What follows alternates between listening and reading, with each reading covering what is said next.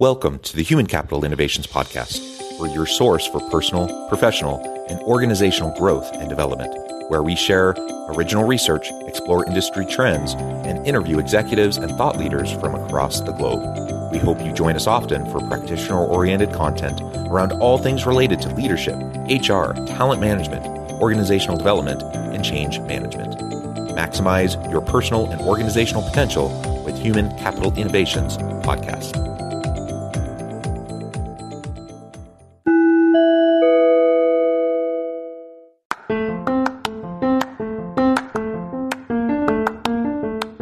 If you enjoy the Human Capital Innovations Podcast, enjoy ad-free listening by going to the Patreon page, and please consider contributing even at the producer or sponsorship level. And please leave a review. Thank you for your support.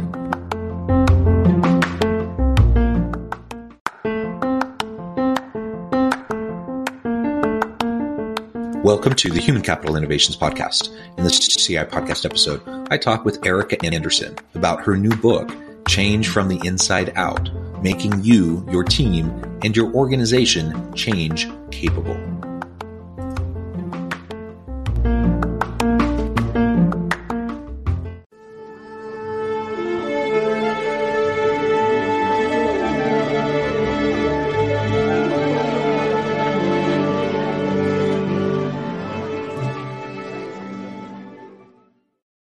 Erika Andersen, welcome to the Human Capital Innovations Podcast. Thank you. I'm thrilled to be here. It is a pleasure to be with you today. You're joining us from upstate New York. I'm south of Salt Lake City in Utah.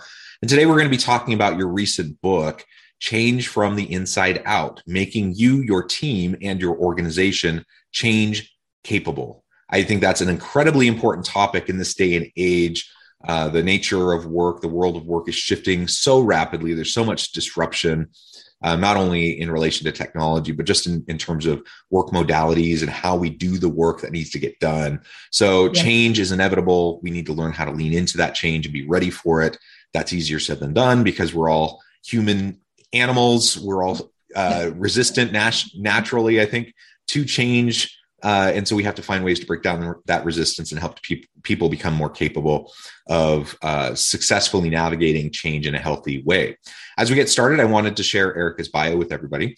Erika Andersen is the founding partner of Proteus International, a coaching, consulting, and training firm that focuses on leader readiness. For over 3 decades, she served as a consultant and advisor to top executives at today's leading organizations, including Amazon, Spotify, Charter, Spectrum, and the Yale School of Public Health. She's the author of 4 best-selling books, including Growing Great Employees and Be Bad First, is a popular leadership blogger at Forbes.com, and is the host of the Proteus Leader Show, a business and leadership podcast globally ranked in the top 10%. Her newest book is Change from the Inside Out, as I mentioned, which came out in October of 2021. I'm super excited to learn more about that. Anything else you would like to share with us by way of your background and personal context before we dive on in? No, that is a wonderful setup. Let's talk. Let's go. All right. Well, whenever I'm interviewing authors, I always like to start by just asking about why this topic, why now? You've been doing this work in this field for a really long time. What was the impetus for the efforts you put into writing this book? Because I know it's a Herculean effort to get all those thoughts down, to write something and to send it out there into the world. So tell us more about your process and why this book right now. Yes, as an author yourself, you know that process. So I always write books when I get curious about something and I want to crack some kind of a code. So in 2018, and we at Proteus have had a change practice for over a decade, almost 15 years. And we have, I'm sure we'll talk about it, we have a good process that integrates the practical kind of nuts and bolts side of making organizational change with that key human side that a lot of people don't even focus on. So we were doing a good job. And I noticed that people still had a hard time. People still, as you said, we're all human animals. It's hard. And so 2 things I got curious about. One is, why is change so hard for us? And the other was, what actually happens when a human being goes through a change psychologically and emotionally? I felt like if I could find good answers to those 2 questions, it would be very helpful to people. It would help not only leaders and framers of change, but also anybody who needs to go through change, which is, as you said, everybody, right? So that's what really led to the writing of this book, and I think I found good and useful answers. Yeah, excellent. And the timing's really good and important because of what we've been dealing with the last couple of years with the pandemic, which has only accelerated us into change, especially in the world of work and the shifting nature of the work that we do. So professionally, the change that we've all been experiencing, I think, has been tremendous. And of course, in terms of our families, our home life, our community life, our personal lives, those changes have continued to happen as well. So like you said, resistance to change, that's nothing new. We've known that that's a big barrier to effective implementation of change initiatives for forever, because they're always just so hard. But it's really to be able to help us recognize how to get out of that resistance and to move beyond it is so important. Well, and I'd love to, if you don't mind, start by talking about that. I would love for our term of art to become not resistance, because resistance implies a conscious, like, I'm not going to do this. I hate, and it's much deeper and older. And anyway, I'd love to talk about a little bit about what I discovered about why change is hard for us. Would that be okay? Yeah, for sure. Okay. So as I started thinking about it, I looked at history. History is such a good place to look for why we are now. It often arises out of what we've been, right? And what I realized is that if you think about any person's life a couple of 100 years ago, 200, 500,000 years ago, that life, for the most part, that person's life would have been unimaginably stable to us, right? They would have probably grown up in the same place their parents grew up. They probably would have done the same work their parents did, eaten the same food, gone to the same church, lived in the same town. Just, and even the changes were predictable. A bad year for crops, somebody has a baby. It's just very stable, very predictable. And in that life, a couple of 500 years ago, any large change, which didn't happen very often, would have almost without exception been disruptive, been a threat and a danger. And the smart money would have been on getting back to that previous known state as quickly as possible, right? After the flood, after the famine, after the war, let's go back to the way it was before. That really worked for us.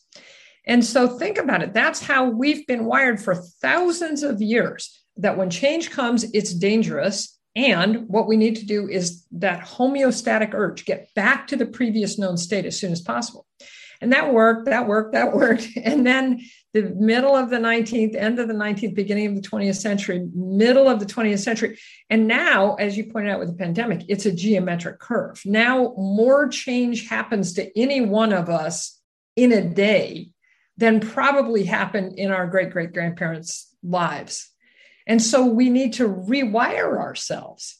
It's not that we're resistant to it, it's that we're badly wired for living in the 21st century, right? Yeah. So the evolutionary psychology component, which is what I hear you talking about, we're wired, our brains are wired, our neural pathways are set up in such a way to serve a different age, a different time, a different, completely different lifestyle, right? And so, so we just need to be able to recognize that and to acknowledge that. So when we move into the fight or flight response to some sort of change initiative, we can recognize where that is coming from. And then we can choose something different. We can choose to not engage in the fight or flight, but to actually lean into it and to actually be productive in the type of in guiding the type of change that we need to see. That is a great way to summarize and frame it, John. And what I then discovered, that my second piece of curiosity of like what actually happens when we go through change, I felt like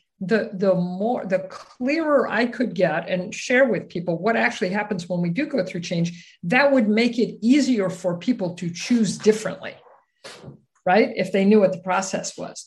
So what we discovered, and we, as you know, we came to call this the change arc, is that so when a change comes at us, which is the hard, like when we choose change ourselves, it's less difficult. It's when it comes at us that it's hard primarily, which it does in organizations. I mean, unless you're the person who's deciding to make the transformation, it comes at you, right?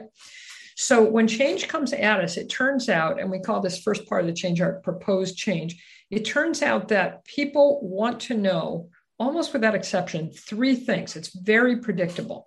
We want to know, what does this mean for me? Literally, what does this change mean for me? What am I going to have to change? What is this change?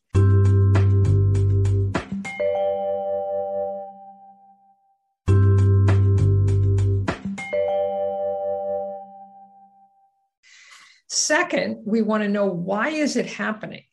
Because we have this strong preference for the status quo, most of us, it's like, give me a really good reason, or I'm not even going to listen to this conversation. So why is it happening? And then the third thing we want to know is, what will it look like when it's done? I mean, as you know, as a psychologist, people have a really deep fear of the unknown. So if you tell people they're going to have to change and you don't tell them what it's going to look like, it's like, just walk over into that dark alley in the middle of the night. It'll all turn out okay. So people want to know what the future is likely. They don't even need certainty. They just tell me what the future is likely to look like after this change.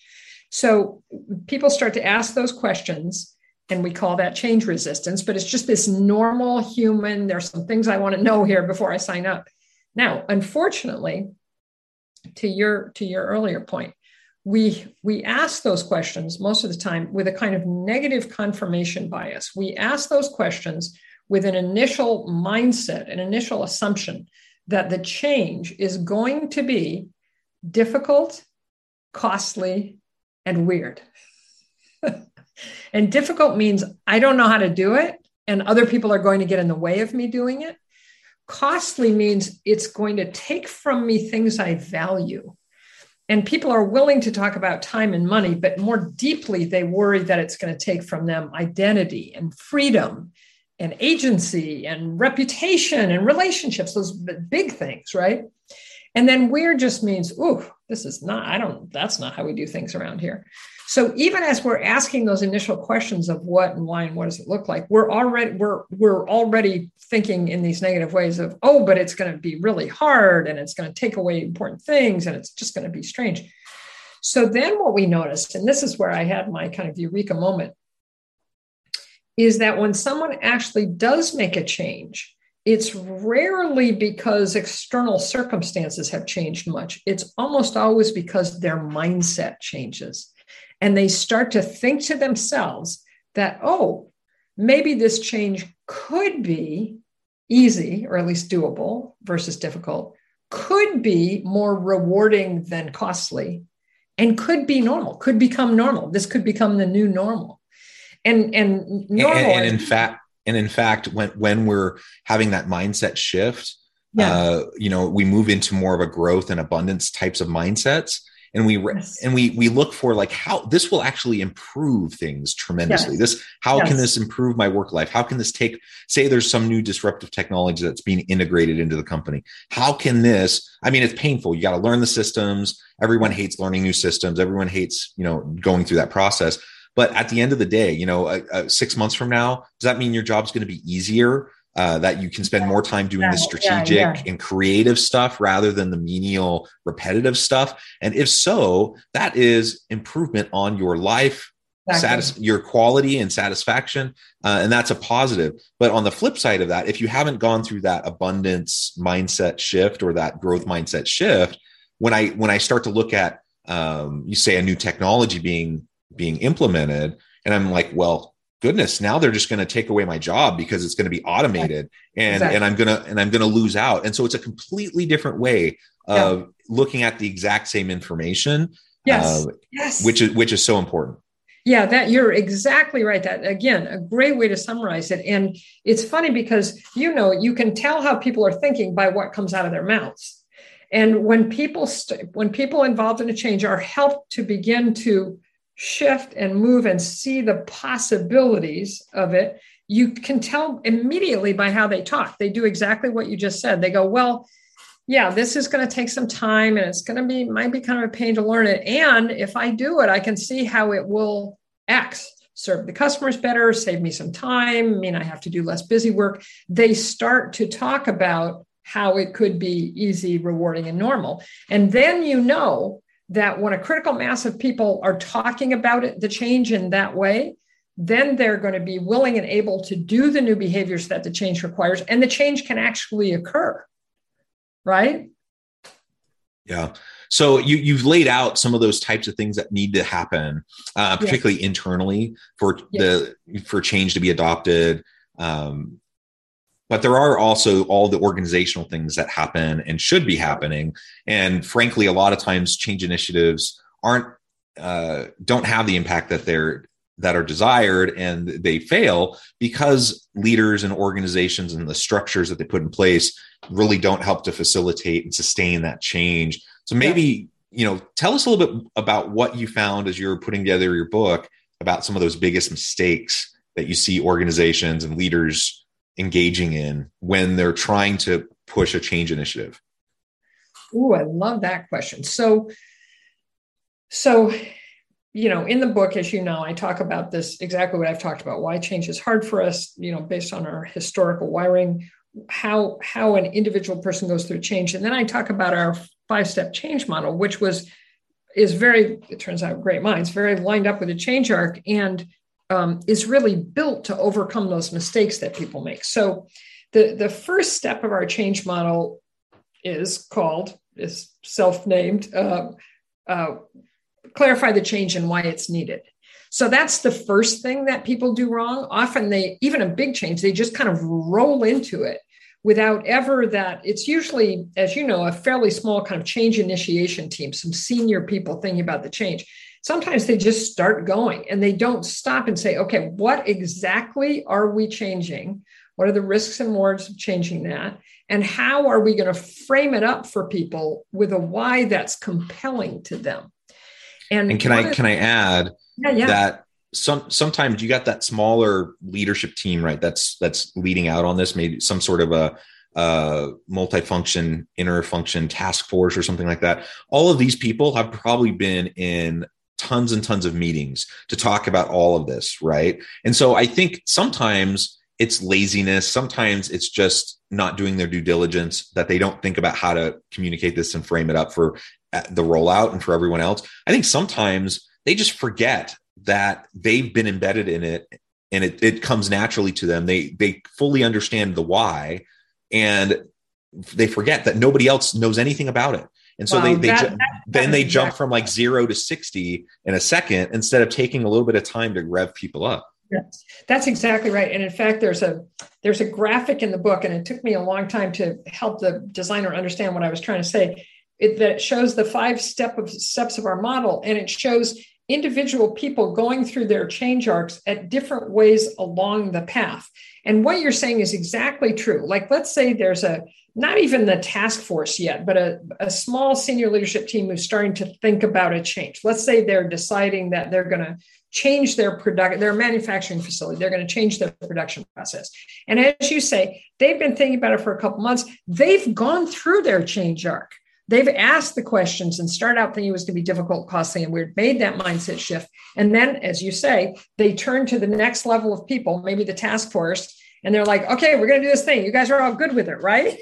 And they expect them to somehow magically be where they are after 2 months, 3 months, 6 months of thinking about it. I couldn't agree with that more. And it's one of the things that makes the change arc a useful frame, because you can say to leaders then, remember that everybody that you tell is going to start going through their change arc the moment they hear about it, and it's going to take them some time, just like it took you some time.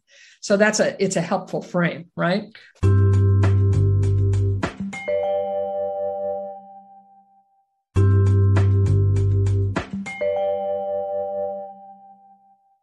And to also recognize that people process things at different speeds. And to make it personal for a second, I just think about me and my spouse. We've been married about 20 years. We know each other very well. We have very different personalities, very different styles. And I tend to be more, I would still say I'm a bit risk averse. I don't like to take, crazy risks, but I also don't mind trying things and, taking reasonable risks and whatever. And my wife is much more risk averse than I am. And so we could even start at the same place with the same information at the same time in terms of this change arc. And I just process things differently than her. Yes. And it takes her a different amount of time. It usually takes a bit longer for her to Yeah. get, so I get to a place where I accept it and I'm like, okay, let's do this. And it takes me X amount of time. And then it might take her X squared or X plus 10 or whatever.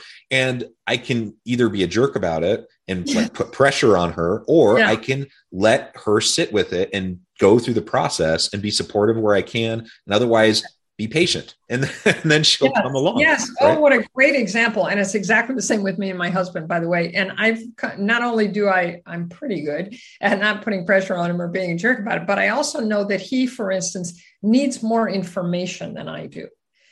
And so, if I can help find that information, or if I can just get out of his way and let him gather the information, that's a great example. And the more leaders in change initiatives can do that, can recognize that, as you say, people process things at different times. That's great. That's really great advice. So then the other thing I wanted to say about that first step is the why. And you started to say this, but the why for that small senior team may not be at all compelling to the larger organization, right? Like, for instance, if they're going to make a change that makes the organization more profitable, all right, that's going to be compelling for people who have equity or whose compensation is tied to profitability. But for that man or woman who's on the production line and is going to make $18 an hour no matter what, profitability is not a big deal. But again, as you say, having less busy work, doing your work more efficiently, serving the client better, those all might be very compelling whys. So that's the first step. You think about what and why. And then the second step is called envision the future state. And that's where that little team, again, on behalf of the organization, has to get very clear about what do we think it will look like when we've made this change, and how will we measure that success? So both kind of the aspirational, this is how the organization is going to be better, and how will we know if we've actually gotten there, right? And again, doing it on behalf of the organization. And you notice that those first two steps, those are those three things people want to know. What is this? Why is it happening? What will it look like? Okay, so then the third step, and I think this is what you were talking about, we call build the change. And that's where usually it's not that very small senior team that's going to manage and drive the change. So you build a change team and you bring them in the same way we've talked about. Here's the change. Here's why it's happening. What does this mean to you? How are you going to do it? So you get them on board. And you also think about any other stakeholders that you haven't thought about yet who could get in the way or help, but aren't either on the change team or on that initial team. And then the main task of that third step is, to your earlier point also, really build a good practical change plan. Make sure, any change is a project, right? And you can't forget about that part of it. You really have to think through, what are we going to have to do? What order should we do it in? Who's going to be responsible for it? And make a really good plan for the change. So that's the third step. Now, the fourth step is the thing that, in my experience, most often doesn't happen in organizations, and we call it lead the transition. And that's where you figure out who's going to be most affected by the change psychologically and emotionally, and how. What are going to be the most difficult things for them? What are they going to think is difficult, costly, and weird? And then we have, and I can explain them to you if you want, we have these 4 change levers in the sense of, force multipliers, things you can, kind of principles you can apply to help create what we call a transition plan, an actual human transition plan, which you then layer on top of the practical plan and do them at the same time. So you can help people through the change as you're making the changes. And then the last step we call keep the change going, because as you know, changes, especially organizational changes, always have unintended consequences. And so if you just make the change and walk away, you're going to miss a lot. It's likely to fail. And if you keep your eye on the ball, one of the great things is the where you usually find out, if you're listening, that things aren't working as well as they could, is from the people affected. So, right. So you get their input, they feel engaged, like they have some agency, you get their recommendations about how to make it. So you make sure that the change is successful. The other thing that you can do in that fifth step is look at the overall organizational impediments to change. When you try and make any large change, you notice that there are things in the systems and processes, things in the structure, things in the culture that have gotten in the way of this change, but will also get in the way of all future changes, right? So this is a good time to look at those and repair those. So I feel like I think has a lot of places where, okay, here's a mistake you could make. Here's how not to make it, Yeah. And having a culture developed in your organization of change readiness and change capability, I think is really vital, because like we've been saying this entire episode and this entire conversation, change is inevitable. The rate of change is only increasing, even exponentially over the last couple of years. And so we need organizations, we need teams, we need individuals on our teams that are ready to lean into the change. And if that's not there, then we need to take the steps now so that we are more ready for the next time. And like you said, when you're going through a big scale initiative and things aren't working and you hit those barriers, and there's those gaps that get identified, lean into that, like actually identify those, recognize, like we tend to get self-conscious, we get self-protective when we start to see, what we call failure, because something's not working the way we wanted it to. And if I'm in charge of that thing that didn't work the way we wanted it to, now I'm all of a sudden I'm afraid of my job, or I'm afraid of, someone thinking I'm not capable. And we need to get past that. So if we can get past that, so we can just acknowledge what's happening, so that we can change the systems for the next time, we're going to be in such a better place.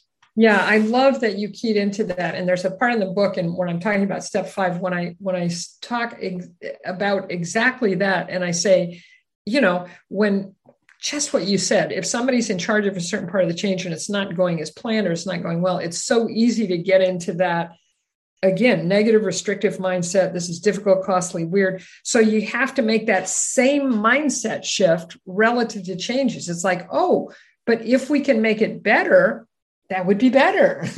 And it might take time. It might be a little embarrassing, but it'll be better. It'll take us to a new normal. So helping people, it's like, teaching people how to fish versus just giving them fish. That's why we've ended up using the word change capable. It's like, okay, use this change to get good at change, so that subsequent changes that are a result of this changes that have nothing to do with this change, you'll be better able to deal with them going forward. Right? Yeah. I love it.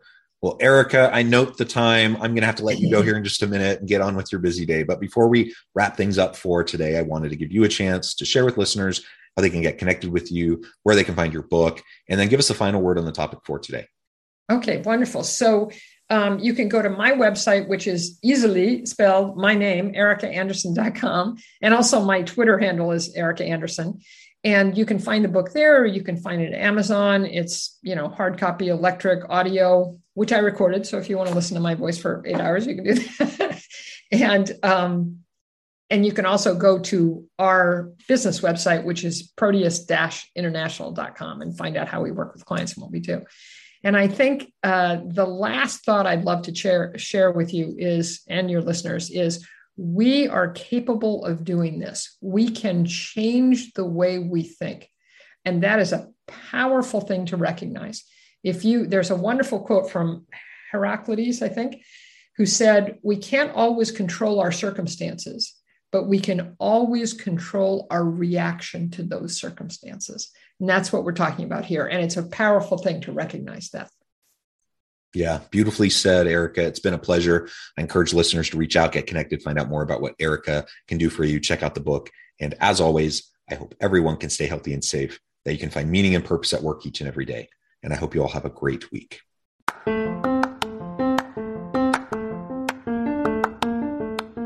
you enjoy the Human Capital Innovations podcast? Enjoy ad-free listening by going to the Patreon page. And please consider contributing even at the producer or sponsorship level. And please leave a review. Thank you for your support.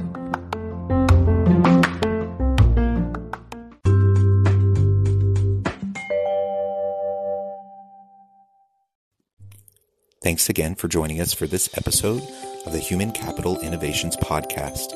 I hope you stay healthy and safe and that you have a great week.